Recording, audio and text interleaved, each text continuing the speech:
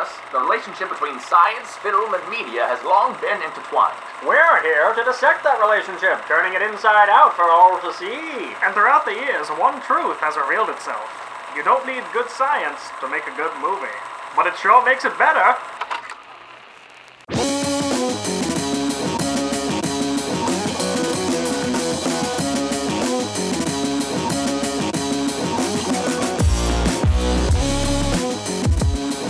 Hi, everyone, and welcome to the Real Science Podcast, a podcast where three highly qualified professionals pick a movie and then pick apart the science. My name's Kenneth Smith. My name is Sean Crossan. I'm a Michael Pace.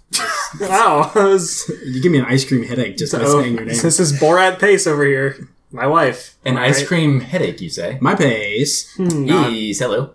Pace, you told us before we started recording that you wanted to do something. Yeah. Well, we are on the Real Science Podcast. We are. That's the name of the medium that we make podcast. It's the name of the show, Medium. Yeah. It's the name of the show that we make. This is good. Can we start over? No, we can't. We're stuck in this bit now, Pace. Okay. I thought it might be fun for us all to talk about how our science lives are going. Because, after all, we do science. I mean, there's nothing like starting a podcast off with a little bit of depression. I agree. Yeah, no, I mean, fun is, I guess, one way to describe it, but... Our lives are very exciting, obviously. So, why don't you lead us off? Tell us how your science life is going. Yeah, Pace, how my science life is going. Overall, I'd say my science life is going. It's going all right. I am working so hard to graduate right now. I'm working on publishing my work. Very exciting, but also even more cool. I figured out today some of my work got accepted for a short talk at the International Conference for Molecular Neurodegeneration in Stockholm, Sweden. Hell yeah, dude. that's awesome. So That's really good. I don't know if I'll be going because it's over the summer. So you gotta do your internship. I hopefully will. The ironic thing is that I hopefully will not be presenting it because you want to do your internship. Because I want to do an internship that will lead to an actual real job once Yeah. I graduate over the summer. But if I don't get one, then I'll be going to Sweden to present my work. So Dude, congratulations. That would be cool. That's awesome. That's the gist for me, I'd say right now. What about you, Sean? I know you got one foot out the door, one foot in the grave. I submitted my... Which one is it? I submitted my dissertation. Nice. And I What's a dissertation, Sean? It's a summary of everything Awesome. I did in grad school. It's a very long document. It must be short. Oh, how's yours going? It's not written. Okay. That's a big old bazinga on both of you. It's about 109 pages. That's good. Double spaced. So Still. it's not, Still. yeah, no, it's a lot. Let's move on. Sorry, go ahead. Yeah, so I submitted my dissertation, and I'm doing some experiments in lab because I could not bear to be at home writing for another solid month. So, Just like in your Pink Floyd pajama pants and yes. Watching Barney. Cheeto dust on your No fingers. writing, but yeah. Well, Barney soothes your mind, right? You do this normally. Whenever you write. I listen. Do you watch Barney while you... What? Do you watch Barney while you write, Face? No, I'm saying Sean does this. No, actually, Sean watches streams of people playing Magic online. Not while I'm writing. I listen to Pink Noise. I would rather listen to Alpha Like, Waves. You are beautiful, no matter what they say. No. Words can't bring you That's down. like No, that's Madonna, right? Oh my Madonna. god. Was that Maroon 5? No, Cher. It's I'm gonna Cher. drown myself with my water. Okay, no, pink noise is just a frequency range of, you know how white noise is just a bunch of ambient random frequencies of Yeah. noise. Yeah. Pink noise is a certain bandwidth of frequency. I just listen to it because it's kind of drowns out background noise. Is there an advantage to listening to pink noise over white noise? It's a lower frequency spectrum. It doesn't So white sound noise- as As intrusive? Brown noise is the low. So there's it's called brown noise. Alright. And I was going to say it's the lowest. pink noise is higher, but brown noise is lower. But I started listening to pink noise and I prefer it. So. Oh. It's a lot more when you go to sleep and people will play ambient noise in the background. Yeah. A lot of that time it's brown noise, and sometimes it's pink noise. Okay, gotcha. Yeah. So, or it's a bird cawing in the rainforest. And white noise is usually stuff like, White noise is they're just gonna take our guns away, or wait, I got it. Yeah, no, keep all right, going. This is good. this is reverse racism. Stop. Sorry. Are we about to fucking ascend? What is happening? It's the good stuff.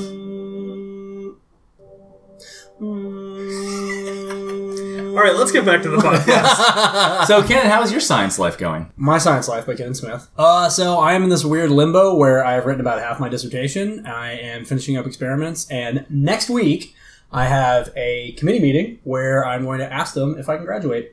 They're going to say yes. They are because I hope they are. They are because I have a job already. Yeah, you have a job. They're going to let you graduate. So I'm gonna be- Congratulations, dude. Kevin. Thank you. I'm very excited. Yeah, man, that's a good it's a big change period for you. It's just a big transition. I'm really pumped. It's going to Yeah. be nice to be doing something different. It will not be nice to be moving away from my two best friends in the whole world. Oh, nah. Wi-Fi and my wife. Oh, my wife. Fuck. It's really that was that was going to be a sweet That's cool. moment, but you Yeah. ruined it. Yeah, that was going to be really nice. You guys, obviously. Oh, that's so sweet. So So this is too much. This is too many emotions for me. it's going to be all right. Way too many emotions. Pace, Yeah. do the authors have any disclosures? We have some disclosures about our podcast, especially this episode in particular.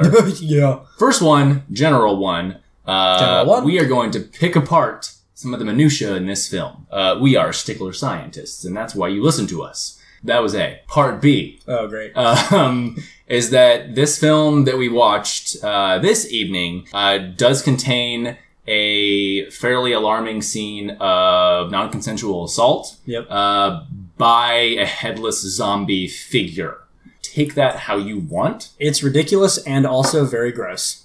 It's all of those things. This movie is also pretty gory. It's very It's an gory. 80s splatter comedy. Let's put it this way. If you wanted to get into the movie business for your makeup art, this would be the primetime movie for you to start out on. Absolutely. It was a lot of ketchup and high fructose corn syrup. Yeah, and if you're an expert on consistency of blood when a fake head is thrown across the room, you would have been a perfect hire for this film. That being said, the film that we watched tonight was Reanimator. Reanimator. Reanimator. Herbert West. I barely know her.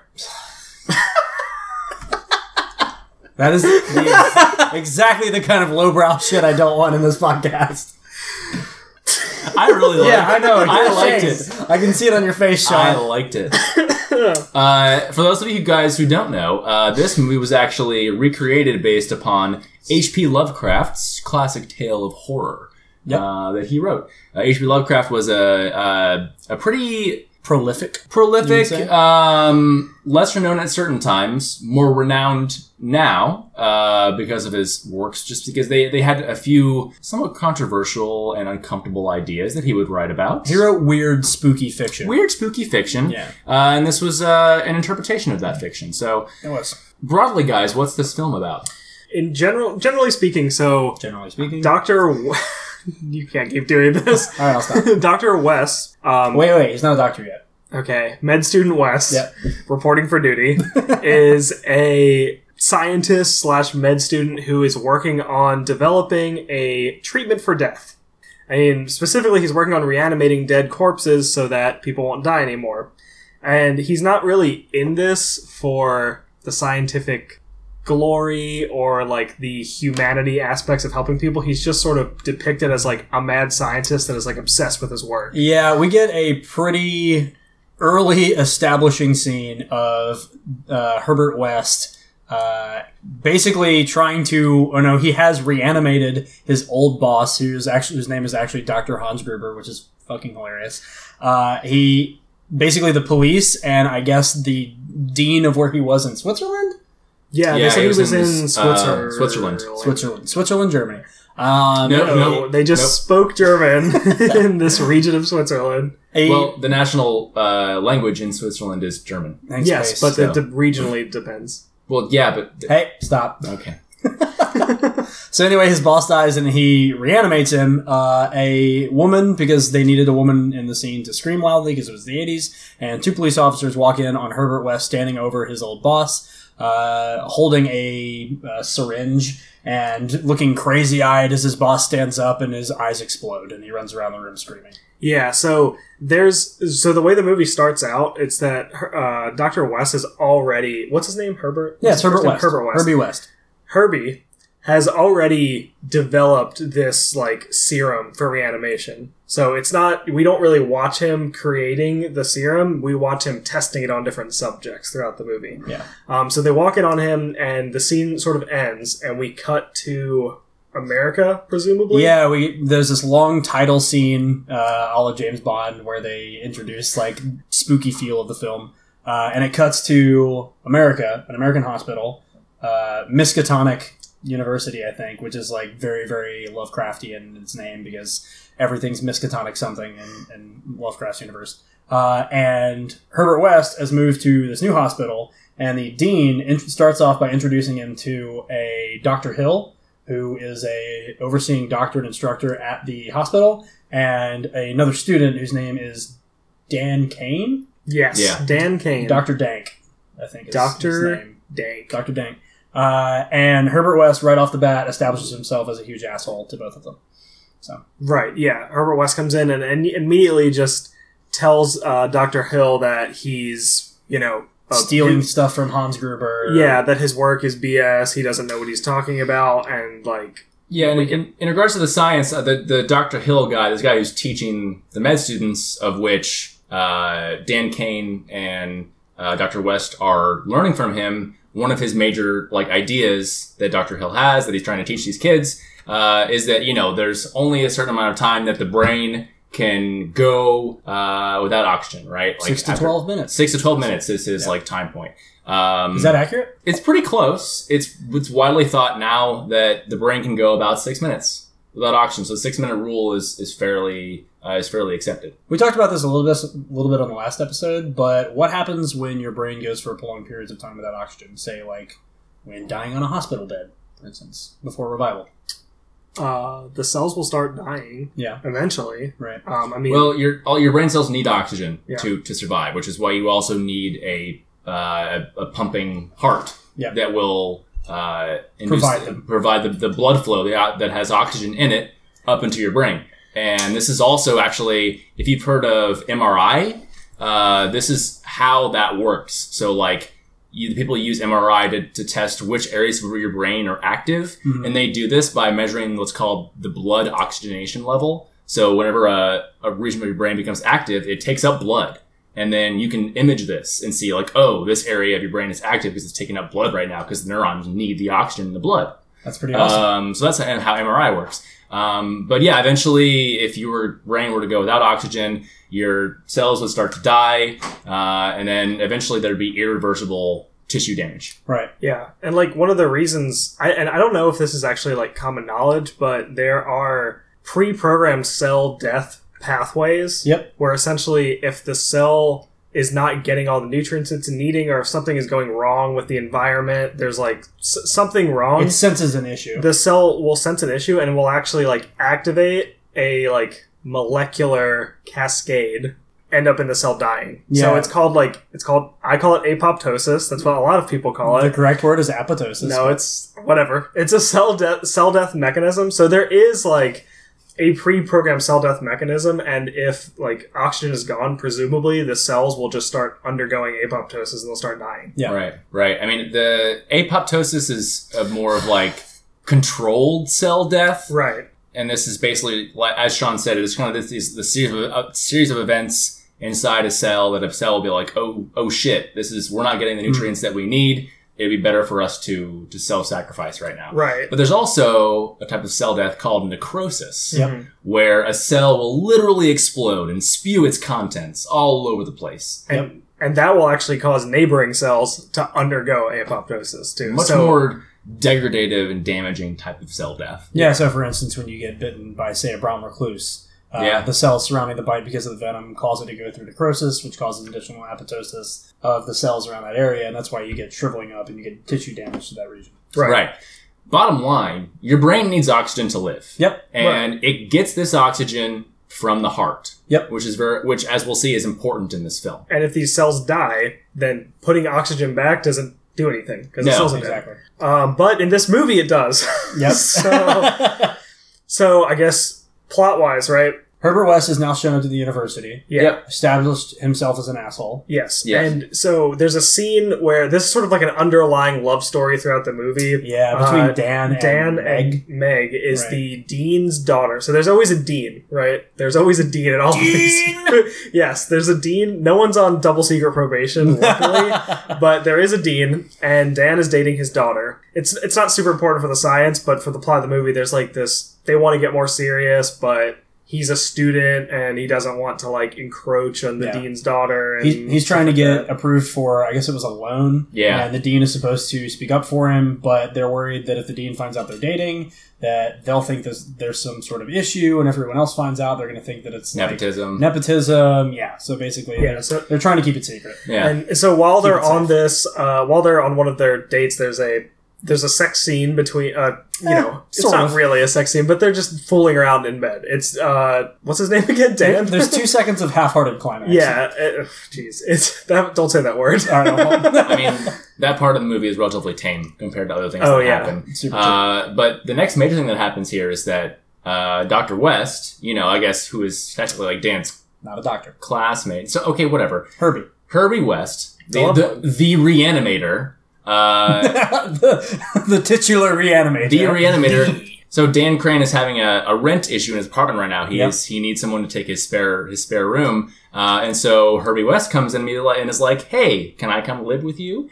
And offers Dan a bunch of cash, and so he also creepily goes into the basement and is like, "Wow, Yeah. this space looks perfect for what I need." Within seconds, shows up, asks if there's a basement, goes downstairs, says exactly, this space is perfect, and then pulls a wad of cash out of his pocket and goes, I'm gonna move in. Here you go, Dan. Yeah. He said, my stuff's outside. I'm moving in My now." stuff's outside. I'm ready to go. And because Dan is an idiot, Desperate. he says, no problem. Pockets the cash, and now he's got a new roommate.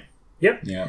And so now I guess the next thing we cut to them, they're in class. Yep. And Dr. Hill, the doctor who's, got the 6-minute brain death theory Mm-hmm. that Herbie thinks is BS. There you go. He's lecturing, and so he's pulling apart a human cadaver and like sawing the skull off and showing them the brain. Yeah, he says, cutting away enough of the fascia to get your fingers in. Yes. Which is a little bit of science snuck in there. And then he takes out a bone saw, Yep. which we see later. But he takes out a bone saw, and you hear the saw go off, and you just hear like, meep, and then the skull's Yeah, gone. there's literally 2 seconds of a saw being used, and then he takes off the entirety of the top of his skull. Yeah. Yeah. But while he's talking about brain death and stuff, Herbie is sitting in the back, and he's just snapping pencils because he's angry. Yeah, every time Dr. Hank Hill says something about there being like a will, or about it's alluded to and it's more addressed in the story that Lovecraft wrote, that there's like a soul involved in the body or in the brain, and maybe it's housed in the brain, Herbie snaps a pencil Yeah. just to be disruptive. Because he has- holds it up close to his face and snaps it. Yeah. Because he doesn't believe that, and I think the way that's interpreted in the film is that Dr.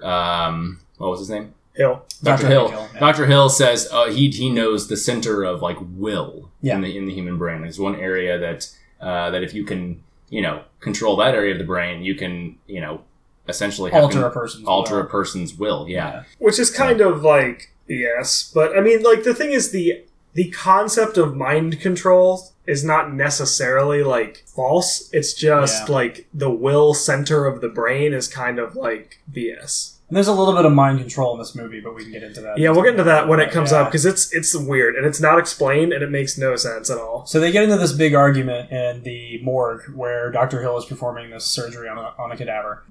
Dr. Hill yells at him and says, I suggest you get a pen. And Herbert West then accuses him again of stealing ideas from Hans Gruber. And then it transitions into the dean. What's his name? Dr. Del Rio. I don't Just call remember. him He's the the Dean, dean. dude. Dean. All right. Then His name's Dean. his name's Dean, in which Dean the Dean and Dr. Hill and the Dean's daughter are all eating dinner together. At this point in the movie, we are introduced to this idea that Dr. Hill is basically Jafar and Yeah. tries to hypnotize the Dean into basically letting Dr. Hill marry his daughter after the daughter leaves with Kane, and Dr. Hill apparently disagrees with the two of them. Yeah, it's really weird. So, like, Kane and, Dan Kane and Meg are going to have a study session. Yep. And the dean is, like, totally approving of their relationship. yeah, whatever, He's it's like, fine, yeah, I man. mean, he's a really respectful young guy. Like, He's a promising smart medical student. Yeah, he's like, I don't have a problem with them dating, if they're just not taking it to the next level yet because I want him to graduate and everything. Yeah. And Dr. Hill is just like, he seems dangerous. Like, And I wouldn't let a beautiful girl like that, like, loose Yeah. with that monster. She's And- matured into quite the young woman. yeah, so every time, so they're having a conversation, the dean and Dr. Hill at a table, and every time they pan over to the dean's face, it's just like a normal camera It's filter. regular Dean. And then they pan over to Dr. Hill's face, and it looks like the painting in like Dorian Gray or Yeah. something. Like it looks There's like fog creeping up from the edges. yeah, of the and it's like shot. this really foggy filter and stuff, and he's just kind of wide-eyed gazing at him like it would be unfortunate if something happened to them. Like, And this isn't the only time we see this in the movie, where apparently Dr. Hill has the power to hypnotize people without anything else, any other methods that are typically used in standard hypnosis, and then give them suggestions that they then follow through on. yeah, he essentially speaks directly to people, and then they just have an emotional response to whatever he was saying. It's really weird. There is no precedent for it. Yeah, but so for the movie, he plants the seed that, like, Dan and his daughter dating is a problem, and that because Herbie is living with Dan, he's going to corrupt him because he thinks that Dr. West is like a monster. Yeah. I think the next thing that we should probably jump to is some of the things that go down in Dan's residence. Dan and Crane- Herbie's house. Dan and Herbie's house, where You mean Rufus? they have this cat, right? Dan Yeah. has a cat named Rufus. Yep, which we actually see earlier in the movie. We do. Dan is hanging out with what's the dean's daughter's name? Meg. With Dan, Dan's hanging out with Meg. They're just like having their normal boyfriend girlfriend talk sesh, as boyfriend girlfriend might do. You sound like an alien describing human relationships. Well, I am cold and robotic, so They sit down and they talk about their days. yes. That's and chit chat. They romance. And then they realize, the cat. I haven't seen the cat in a while. Where's Rufus? And they eventually make their way into Herbie's room. Yep. And find the cat in the fridge. A fridge that was left open. A fridge that was left open and is apparently dead. The cat's dead. Yeah. And then Herbie comes in. He's very upset they were in his room. Long story short, Herbie is downstairs in the basement, and Dan hears some strange noises coming from down there. He specifically hears very, very, very loud cat screams. Right. So earlier in the evening, when Dan found the cat in the fridge, he asked Wes, like, what happened? And he says that he found... Oh, Jesus. He found the cat in the fridge. Kennan's made a note here that the cat suffocated, which apparently he was found suffocated, but... It's very good. Ken, very good, Kevin. Very good. And that he was going to tell him. So Wes said he found the cat dead, and he put him in the fridge because he didn't want him to find him outside. And, of course, Meg is like, he killed your cat. Like, he murdered your cat. And Dan's like, I don't think he would do that, like...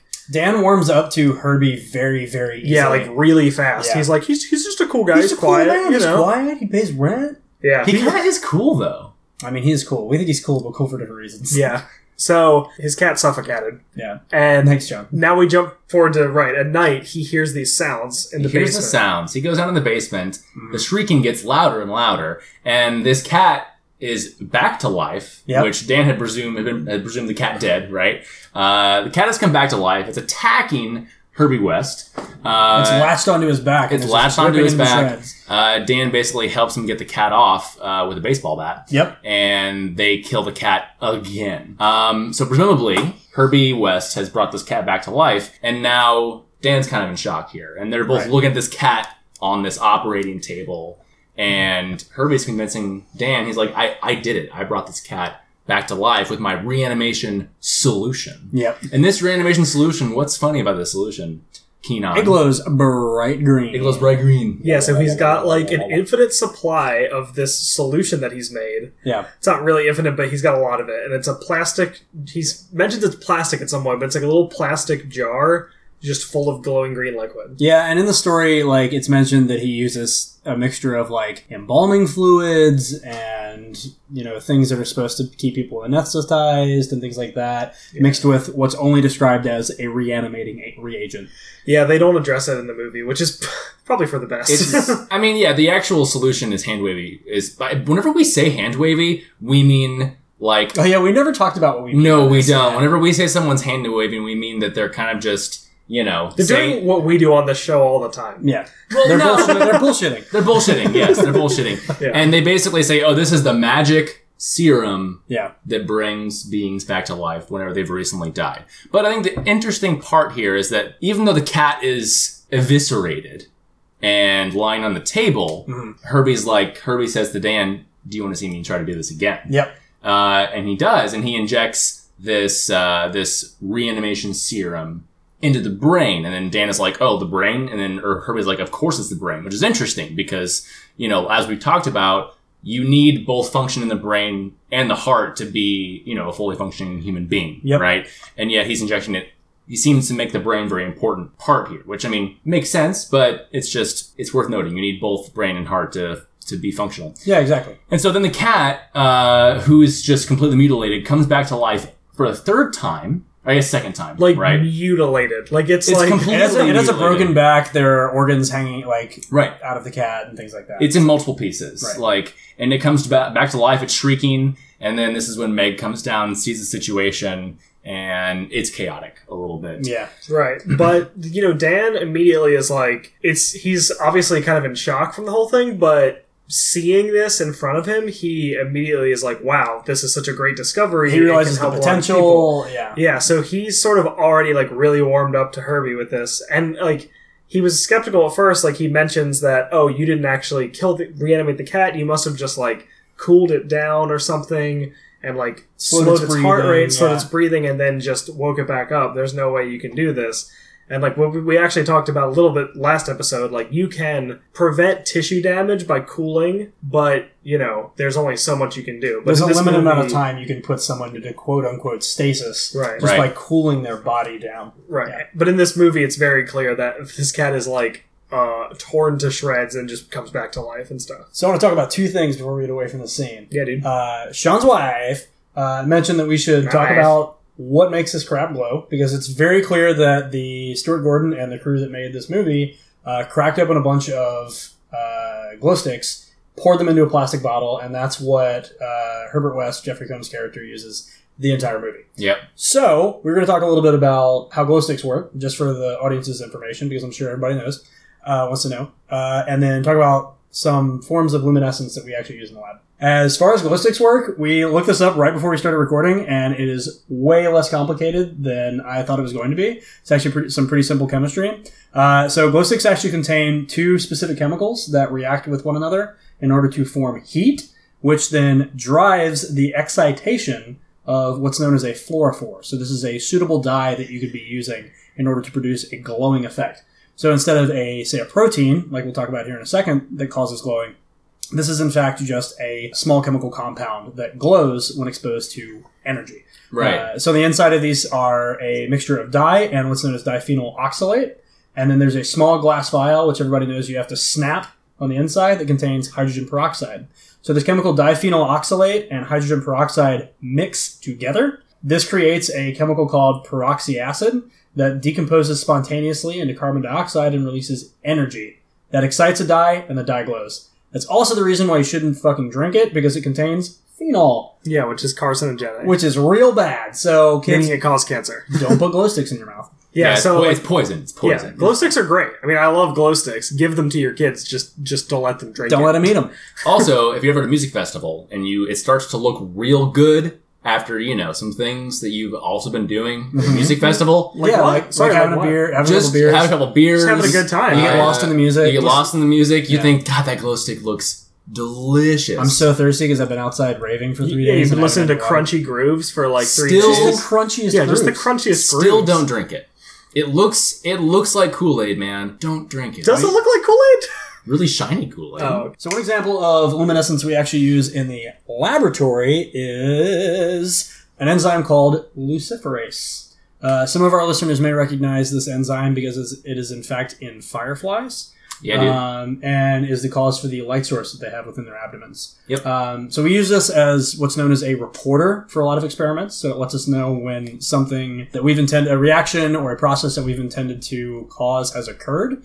And what we're able to do upon luciferase expression, so the production of this enzyme, is introduce a substrate called luciferin that is then consumed by that firefly luciferase, and we get a glowing effect. And when you say reporter, it's just a way to detect something. Yeah, And exactly. You'd be surprised how useful it is in a lab setting just to make something glow when a useful biological reaction happens. It's probably like 90% of what we do most of the time. Yeah, I mean, so a solid example is like the virus that Sean and I work on.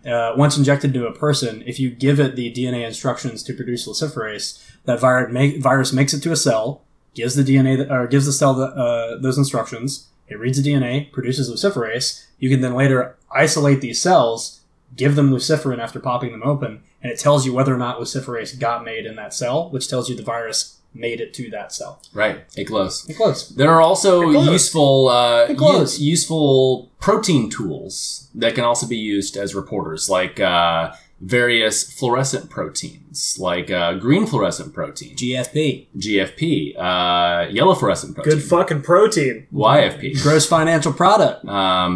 CFP, cyan fluorescent protein, and there's also Cool fucking protein. You guys are ruining my education, Sorry. on both levels. What's another one? M cherry. There's also which glows That's red. a cherry fucking protein.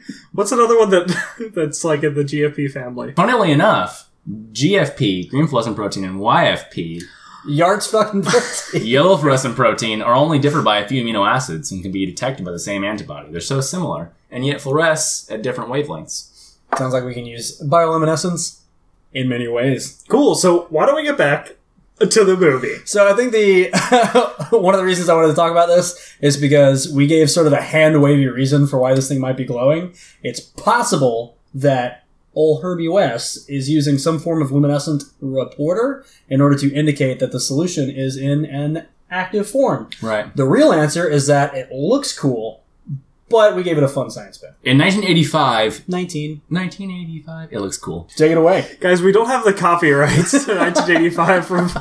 So the other thing that I wanted to talk about, and Pace, you mentioned this a little bit, but the difference between death of the brain and cardiac death. Well, I think that it's just important to note, because let's say we don't know let's say take the cat. You have the dead cat. Consider the cat. Consider the cat. Is it in the box? Is it not in the box? I don't know. What's in the box? But we don't know whether the cause of death in this cat, chances are it was from a lot of things. But let's say that, like, a human dies, okay? This death could have been, as commonly occurs, due to a heart issue, right? Or it could be due to a brain issue. And, in the movie, Herbie West injects his reanimation serum into the brain. What if it's a cardiac problem? That was the cause of death. As soon as you bring the being back to life, whatever initially caused the death is still going to be a problem. Right, exactly. What I think, like, when Ken's talking about, like, cardiac death and brain death, when we define death as humans, right? So if someone's in a coma, they're not dead, and they can wake up from it. We don't say, like, oh, they're now alive again, like they're reborn. Generally, Right. like, death is thought of to be as a permanent thing. So there are, like... But, you have organs that are just absolutely crucial for survival. And once you reach a point where those shut down, we define that as, like, the person is dead. Right. So there's cardiac death, where we can define, like, the heart has stopped beating for a certain amount of time, so the person is dead. And then there's brain death. And cardiac death actually happens, prior to brain death, because when your heart stops beating, the concern is that your brain will then subsequently die from a lack of oxygen. Right. But you also have other organs that will go into failure and stuff like that. So It brings up maybe a couple of philosophical issues as well in regards to what we define. How do you define death of a human being? I mean, if someone in a coma, technically their body is still, Right. but they're basically brain dead, right? I mean, and they're no longer conscious, they're no longer experiencing things, Right. Like, are they dead? Yeah. I think it's something to consider. Right, which is why we have, like, clinical Definitions. definitions of Right. brain death and cardiac death. Because Right. if you just say, like, they're dead, like, that kind of does have some gray area with the medical advances that we're able to apply to people. You need to have a defined definition, basically. Well, there's a reason why a medical professional has to call a person dead at a specific time. Yeah. Right, There has to be a exactly. physical definition for what killed the person, including cardiac death versus brain death and things like that. Exactly. Right. So, this cat comes back to life. Meg comes downstairs. She sees it. Dan, who is suddenly very, very, very much on Team Reanimator, takes Meg back upstairs and goes, no, it's cool. Herbie's a cool guy. We're going to save the world. We're going to save the world, man. Don't worry about it. That cat's fine. You saw it. The cat's fine. The cat's not fine. The cat is clearly not Is fine. it a hairball? Yeah, I had a hairball, sorry. Herbie and Danny become best friends in a matter of seconds, and they decide that they need to take their relationship to the next step and go to a morgue and find a dead body that they can then reanimate. Yes, Dan agrees to assist Herbie with whatever his experiments are. Right. However, at this point, I think they're both about to be like expelled, right?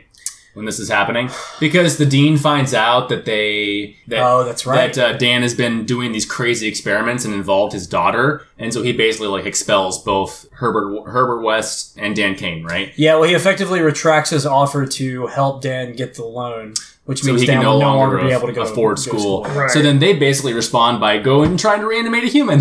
Yeah, so they find this John Doe in the morgue. And decide to bring him back to life. They inject him with a whole bunch of Herbie's magical glowing serum. And this dude, who is the size of Andre the Giant, comes to life, goes crazy, responds once to Herbie yelling, hey, you, or whatever the heck he yelled at him.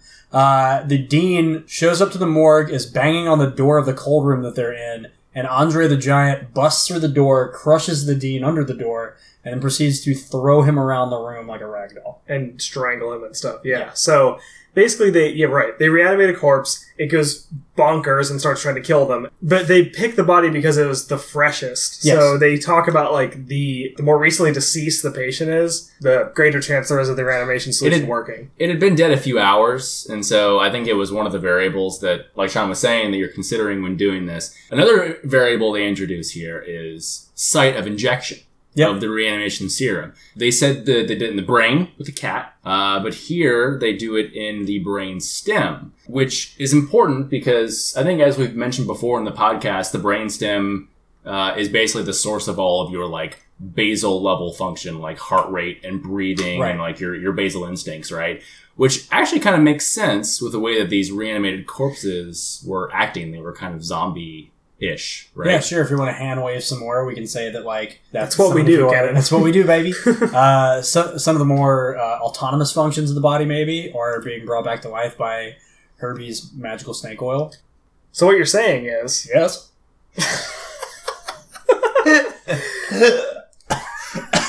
Sorry, go ahead. So what you're saying, Pace, is when they injected the brainstem, it appears that these zombies or the reanimated corpses don't have any like cortical processing, meaning that like they don't have any higher level thinking. Right. The brainstem is basically what like connects what you consider your brain down to like your spinal cord. So it's kind of like the intermediate area, and it's not responsible for like problem solving or higher level thinking and things like that. Personality, that sort of thing. Yeah.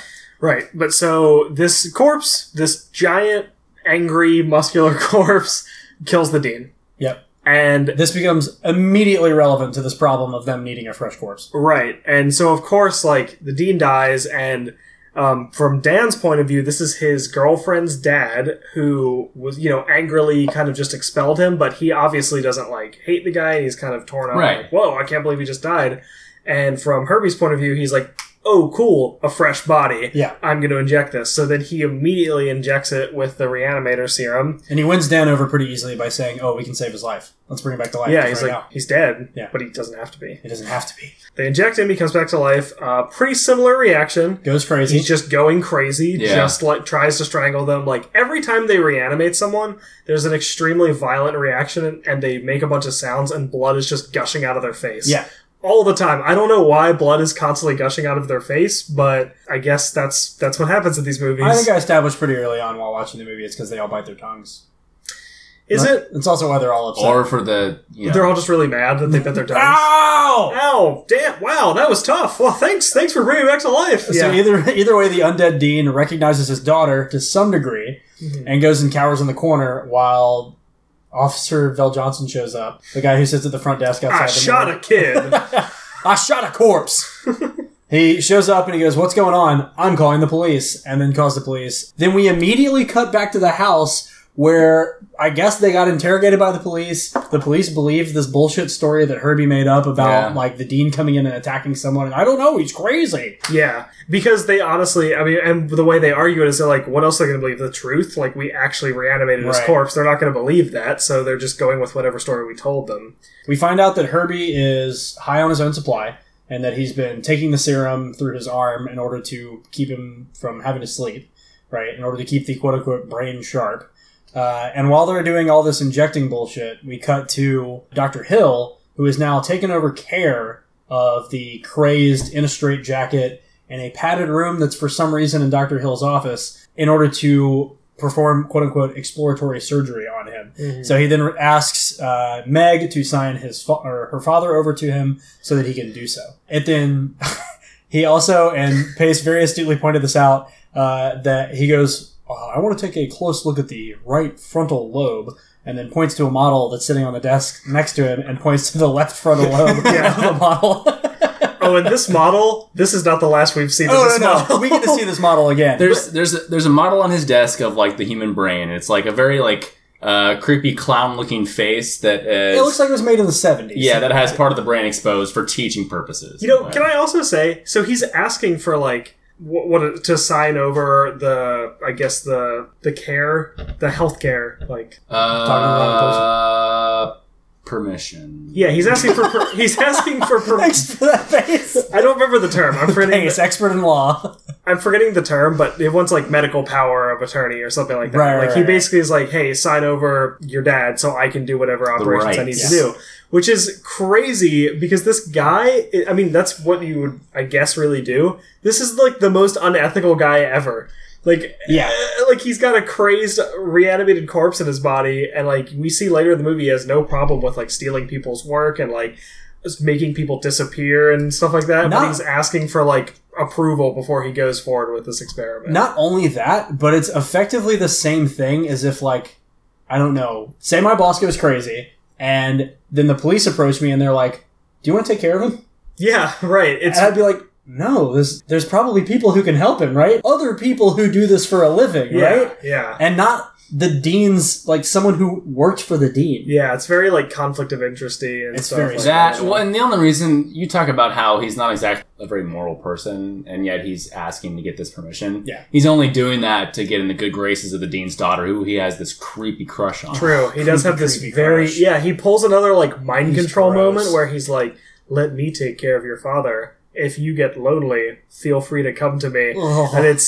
And the only Douche way chills. she gets out of this mind control is like her dad just like bangs on the glass and Yeah. she like shakes her from this trance and she walks away. Yeah. Which again still kind of drives me crazy in the movie that he can just control people's minds. It's Yeah, very I don't. weird. It makes absolutely no sense. Right. So then Dr. Hill goes ahead with the surgery. "Quote unquote." Yes, and he's doing exploratory surgery and he's taking x-ray images and he notes in the images that the neck is totally broken. Yep. And so this is where he's sort of realizing that, oh my god, this patient should be dead, but they're not dead. And then he realizes, like, yes, they are dead, they're just a zombie, essentially. Yeah, he says that their brain waves are erratic, their Their heart heartbeat is rates, erratic, yeah, and that they have severed key nerves along their spinal cord. which- Right. It's a little strange.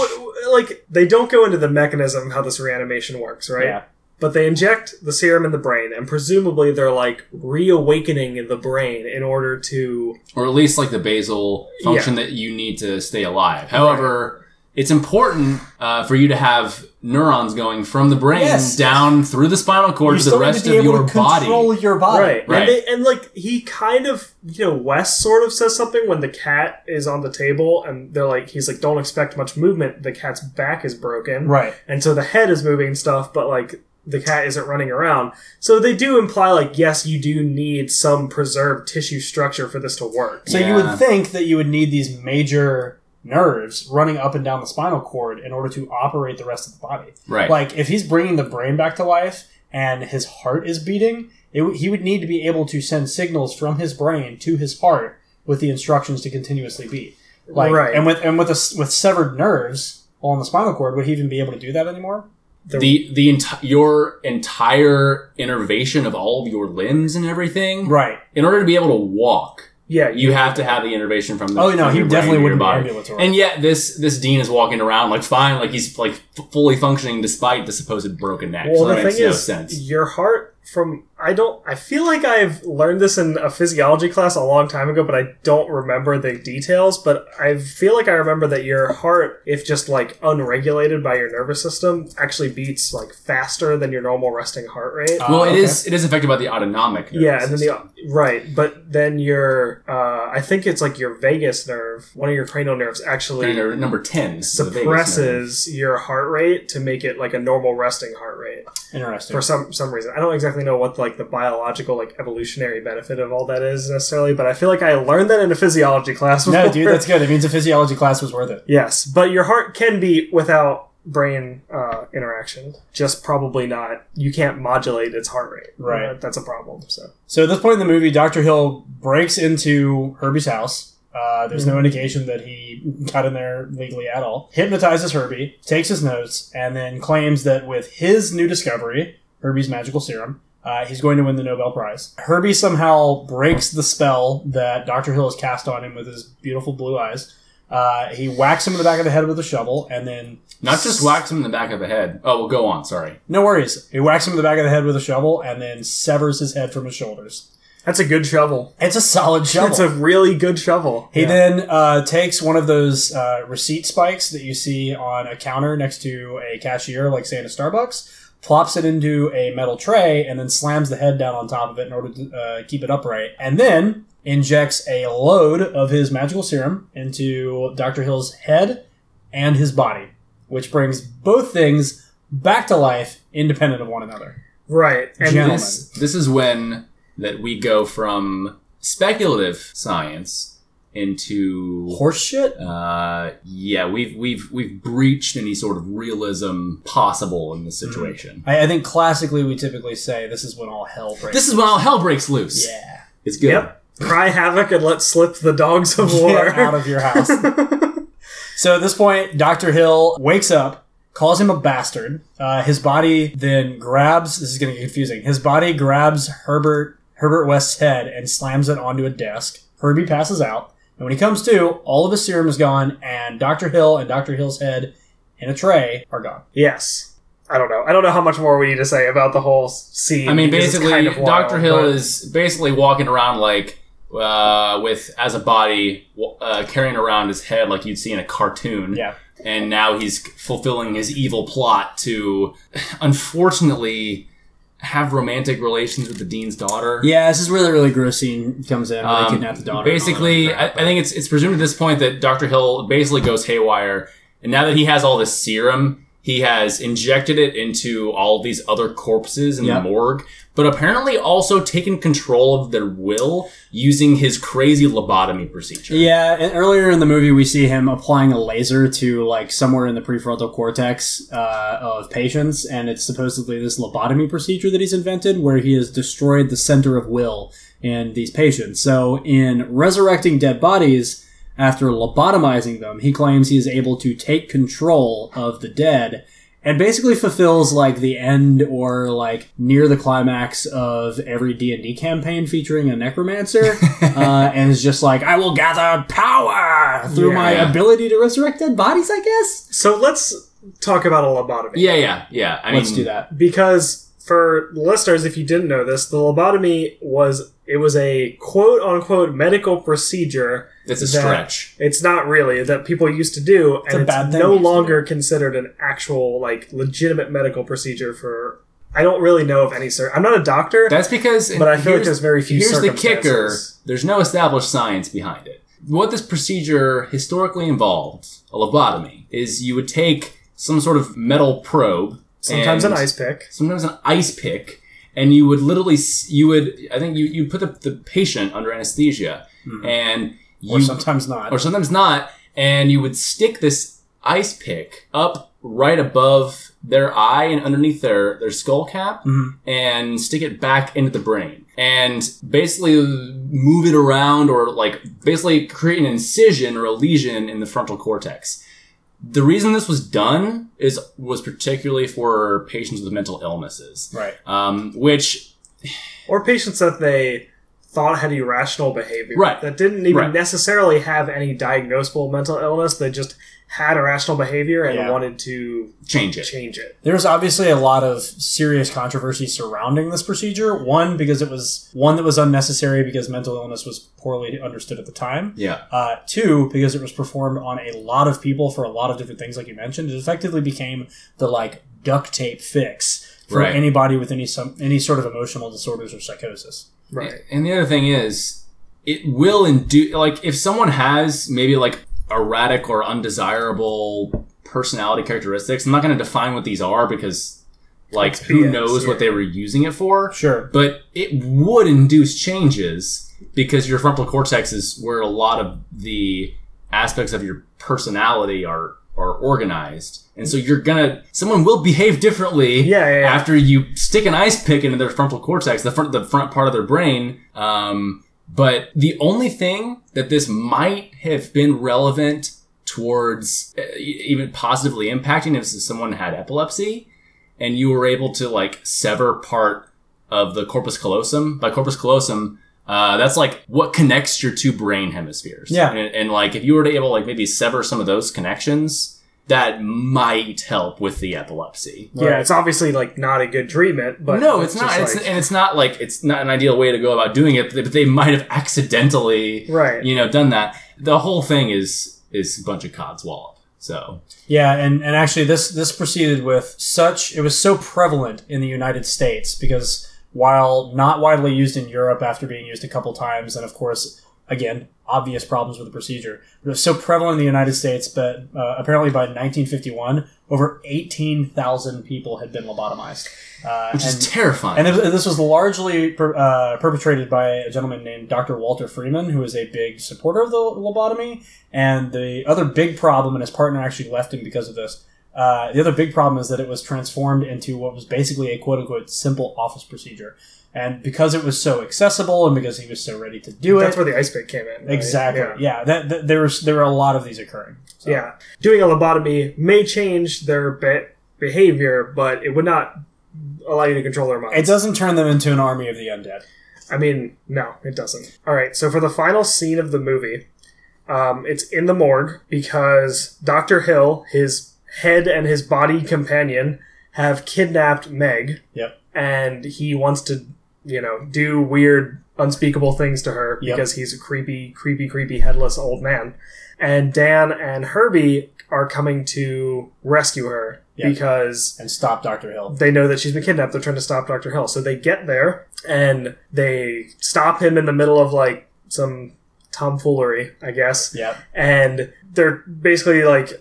they're like, the jig is up, we got you. And he goes, I have a plan. I have a plan. I have created, he's essentially saying, I have used a lobotomy to find out how to control the reanimated corpses. And then right as he says this, there's just a bunch of corpses all around the room covered in, bags and blankets, and they all just sit up and start running around like maniacs. Yeah. So this whole final scene is just a crazy, brawl between the non-reanimated corpses and all the reanimated corpses just attacking each other. Yeah, basically Meg gets through to her father. He starts trying to fight off the other corpses in order to save her. Yeah. Dr. Dan is fighting some corpses. Herbie West screams overdose, stabs Dr. Hill in the back with a large amount of his serum.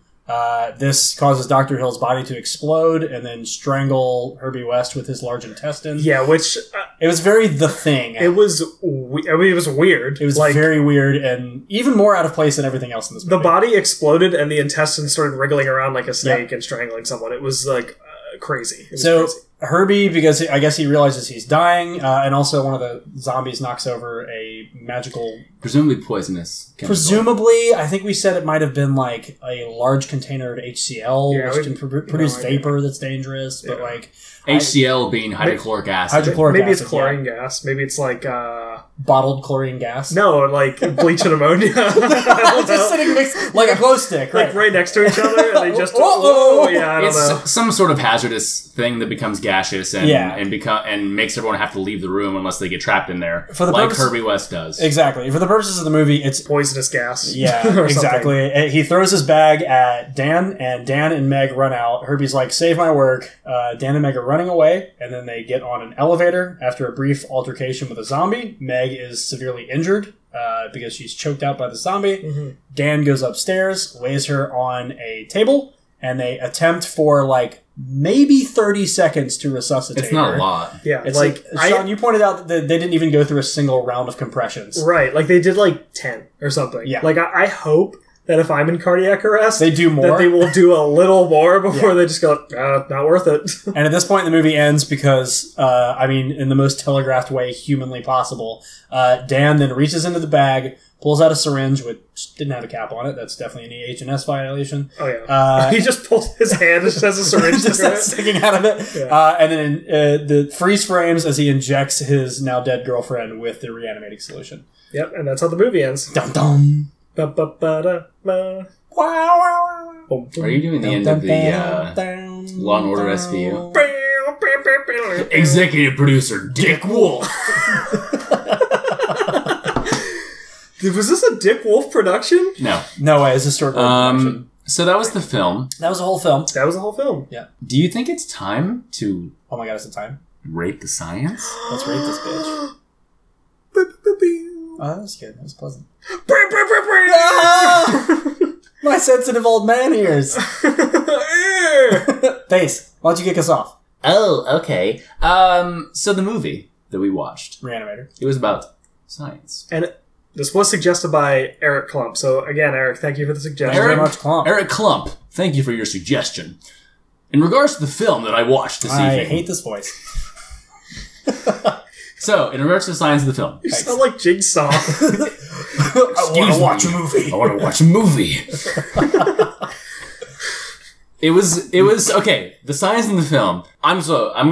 Fuck, dude. Would you like to play a game? Would you like to play? I'm tired. Me too. supposed to teach you about the value of your life. 11 p.m. I'm gonna give the science a 2 out of 5. Yeah, that sounds about right. Because I'm amazing at that.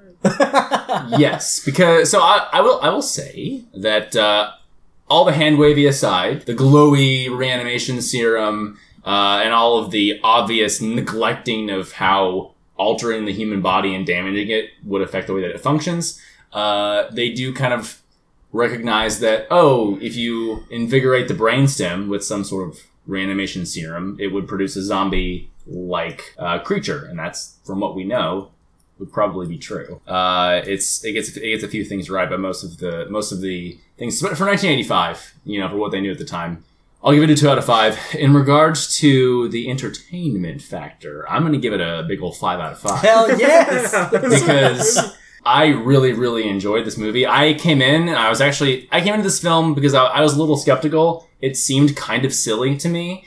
You did say you going into this, you don't like old movies. I normally don't like old movies. The acting is usually not as good, which is important for me, and they're usually a lot more cheesy. But this one, despite its cheesiness and despite poor acting at times, was incredibly entertaining, and I think it's just because the outrageousness but also cool concepts of the film do a lot for it. I think it's because you don't watch enough old movies, and there are a lot of really good ones. There probably are, but I mean, Don't worry, know. we're doing a podcast where we watch movies every other week. So. Yeah, we have to watch 2 movies a month, so... Yeah. So I'm biased because I love H.P. Lovecraft fiction and things like that, but I'm going to say that probably contributed to some of the cool ideas and scenes that were a part of this film. So Cool.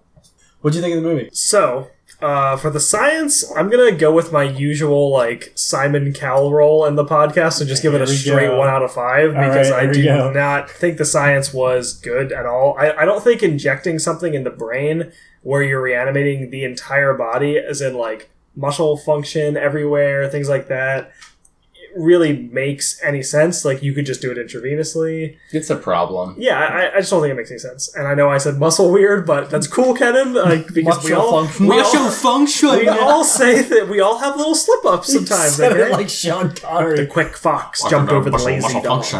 Restoring muscle Muscle function. Mish muscle function. So I'm giving it a 1 out of 5 for the science. Reanimator. Reanimator. Reanimator. I barely know her. Fuck. Tomato. Okay, I'm going to finish my thing now. Potato. Okay. You do this to base all the time. I do. For the entertainment value of the movie, I'm going to give it a 5 out of 5 for sure. Yeah. I really liked the movie. Two for two. I mean, so here's the thing: if someone was like, "Hey, what's the best movie you've ever seen?" I would not say Reanimator. But if someone said, "I really want to watch an entertaining, like, wild movie," I would just say Reanimator because it's crazy, but it's very entertaining. And that's what I'm looking for. It doesn't need to be like Oscar-worthy actor performances and stuff. I just want a movie that grabs you and makes you glad you watched the whole thing. It grabbed me. It was outrageous, and I just it dragged me along the entire time. Sometimes just unwillingly, and yet I couldn't look away. Wow, so poetic. Thanks. So, Kenan, what did you think about the movie? You guys have summed up the gripes and groans that I had for this movie pretty succinctly. I will say that the science of this movie is pretty terrible and a lot of horse shit. So I think I'm also going to pop on my Simon Cowell and say that it was a 1 out of 5. Is the Simon Cowell? That's a hood that you wear whenever you're shitting on things. Yeah, I think I'm also going to give it a 1 out of 5 for the science because it's pretty terrible. But as far as the entertainment factor goes, I love Stuart Gordon, for starters. And Jeffrey Combs is one of my favorite horror actors. He's been in a lot of ridiculous, silly, bad animation and like crazy practical effects horror movies. Obviously Reanimator. There's like 2 other Reanimator movies that are garbage. But he was also in like The Frighteners from Beyond. He was in Castle Freak. Like a bunch of these like really bad but fun to watch like splatter horror movies. Yeah. This is like my niche for movies. Yeah, Yes. Kenan really likes horror movies. Yeah, so. yeah. There's some scenes obviously in this movie and in other movies like it that are like, man, this is really uncomfortable. I don't want to watch this, and I could do without. But otherwise, it's just ridiculous. Yeah. And I love it.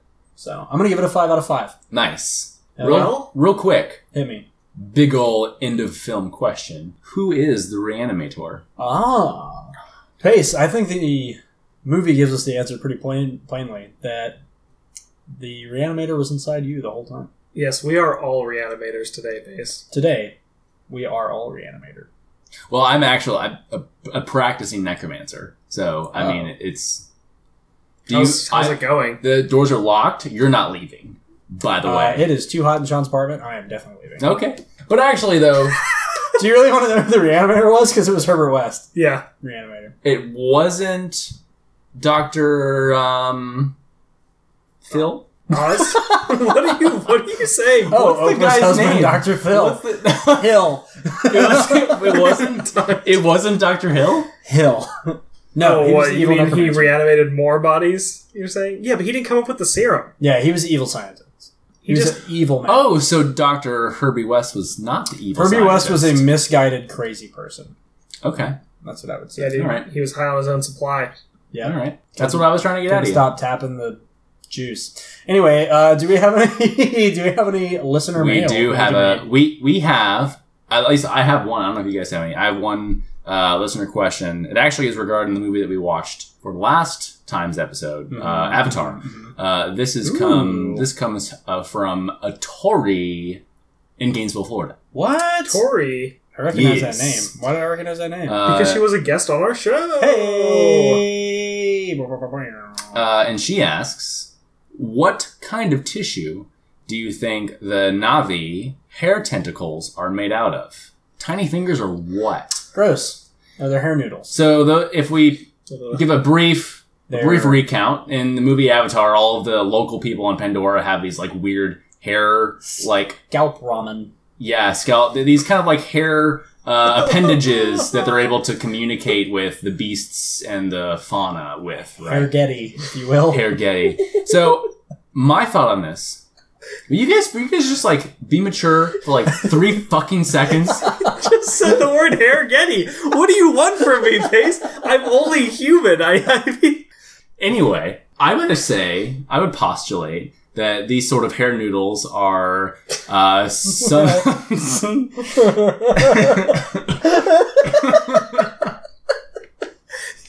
Stop calling them hair noodles.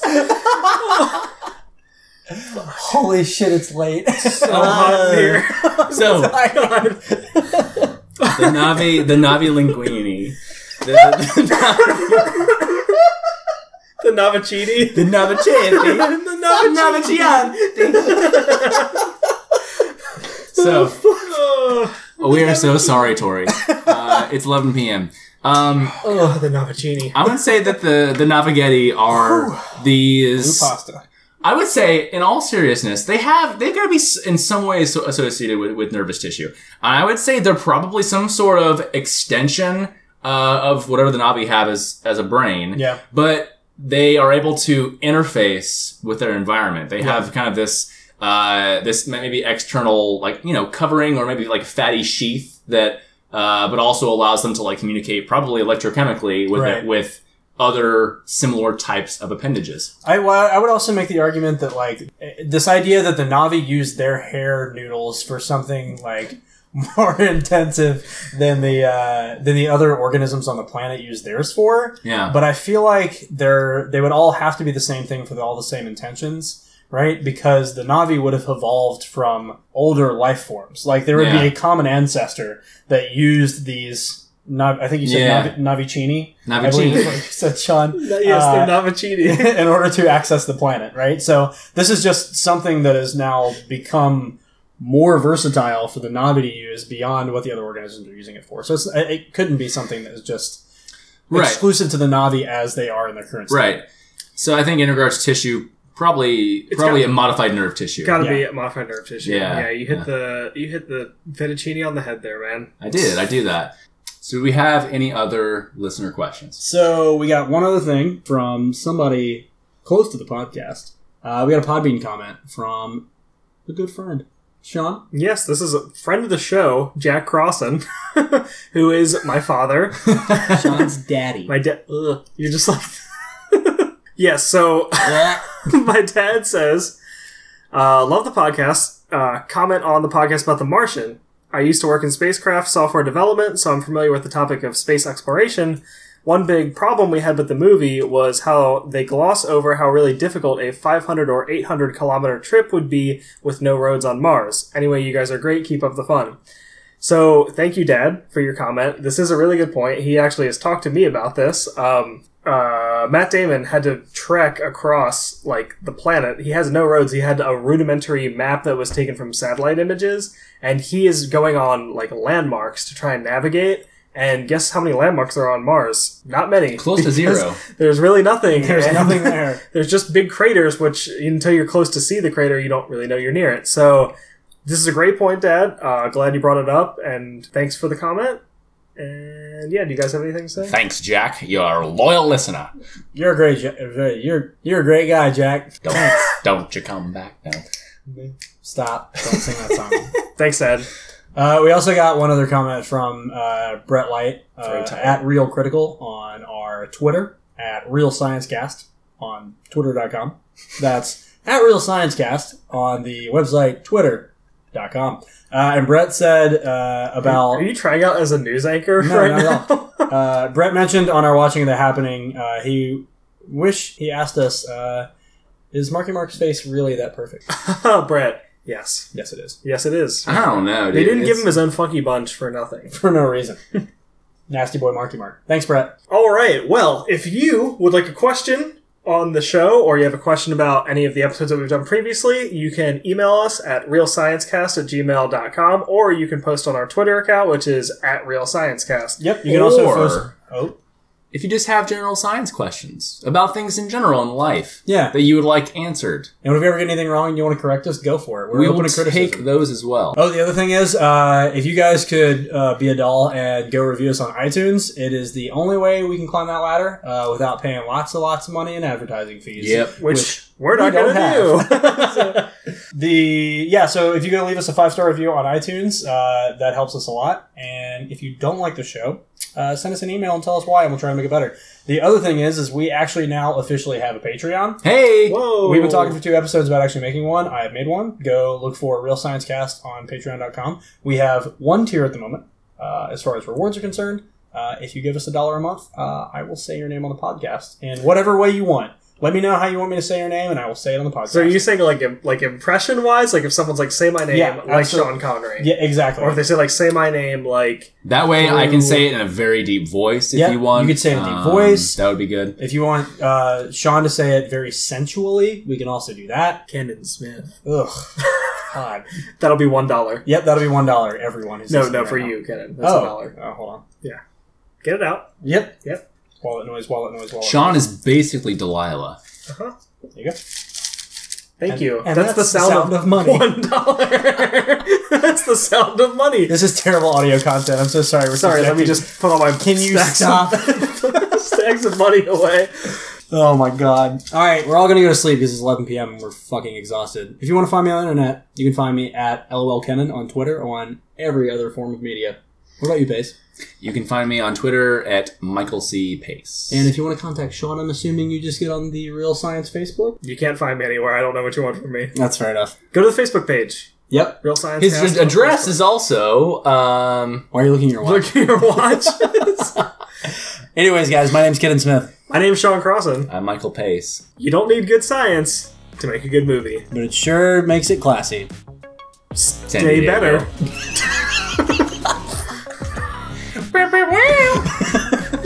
Stupid episode. This is very dumb.